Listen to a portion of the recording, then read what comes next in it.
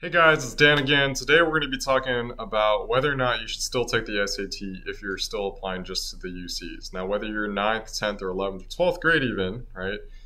It's still kind of a question in the air that we've been asked a lot. You know, the UCs have been banned in the recent settlement from looking at the SAT or ACT. How important is this still? Should I still take it?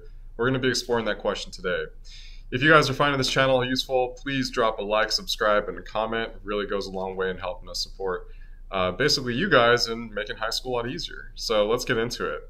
Number one is you probably should still take the SAT specifically or the ACT because chances are if you're applying to the UCs, you're also applying to the CSU system.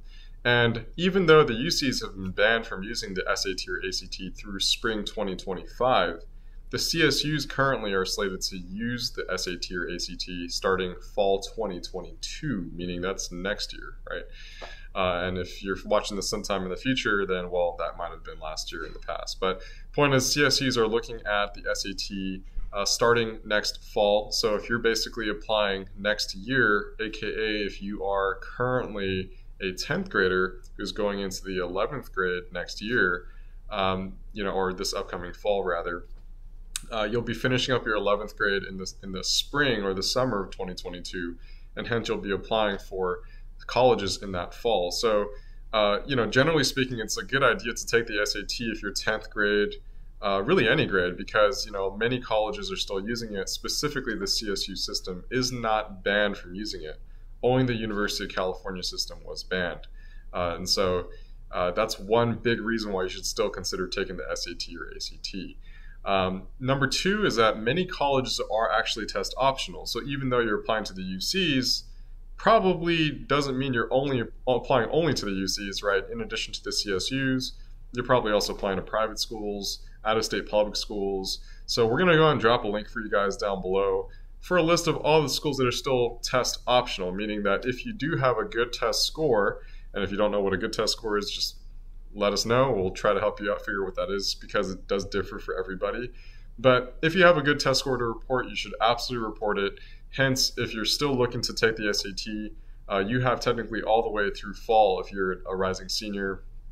But if you're still an underclassman, grade 9, 10, or 11, you have a lot of time to figure it out in terms of basically test attempts and really calculating a good score for you. So a lot of private schools and non-UC universities are obviously taking tests still as an optional component. And if you have a good score, you should definitely submit it. And lastly, guys, the last reason to still take the SAT, even if you're applying to the UC system, is the National Merit Scholarship. That's still on the table. Now, if you are basically going to become a senior this fall and you're going to be applying for colleges, it's already too late. You probably already taken the test, or perhaps you just didn't get a shot. But if you are grade 11, if you are grade 10, if you're going to 11th grade, you're going to the 10th grade, you're going to the 9th grade, right? Then the National Merit Scholarship qualifying test, or the official PSAT as many people know it, is still on the table for you to potentially score well on and get a scholarship towards college, not to mention an award that really makes you stand out for college admissions. So 3 reasons why you should still take the SAT, even though you're really going to be applying to the UCs, right? 1, right, the CSUs will still look at your test scores starting fall 2022. Number 2, many colleges are still test optional. And number 3, you want to put yourself in position to get the National Merit Scholarship if you can. So those are the 3 reasons why you should still take the SAT, even though you're applying to the UCs, which are banned from using the test all the way through spring 2025. Hope that helped, guys. I'll catch you guys next time.